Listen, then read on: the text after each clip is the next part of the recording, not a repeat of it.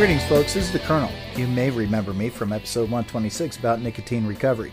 Well, I'm here with this week's public quit announcement for those of you wishing to add nicotine to your recovery roster. This PQA is brought to you by DTM Enterprises and the Fury Council. Well, my friends, I've recently experienced a few events that were worthy of any discussion on recovery or nicotine quit. Demonstrations that even after 780 plus days of quit, the addiction remains a clear and present danger to each of us. We are never cured nor immune. I had a young friend of mine facing a particularly difficult time with his professional life. The job was shaking him up pretty good, but we were all still managing to joke about it without really thinking any better. The next morning, I looked at his pleas through fresh eyes. He was back out on the quit ledge without even realizing it.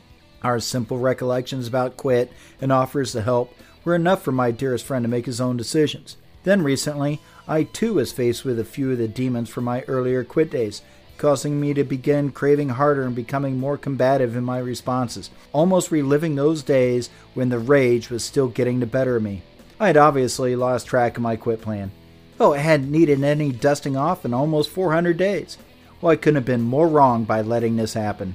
Thanks to my quit brothers for providing a few choice words of concern and commitment, and a couple well-placed kicks to my testicles, I got back on the right path, but with the single warning whispered in my ears by the lingering addiction saying, I will always be there waiting for you in these moments of weakness. Count on it. Well, my friends, this has been your PQA for the week. Take it from Dan and I. It all gets better, and you only need to worry about staying quit today, one day at a time. Quit on and carry on, my friends. Colonel No Cope out.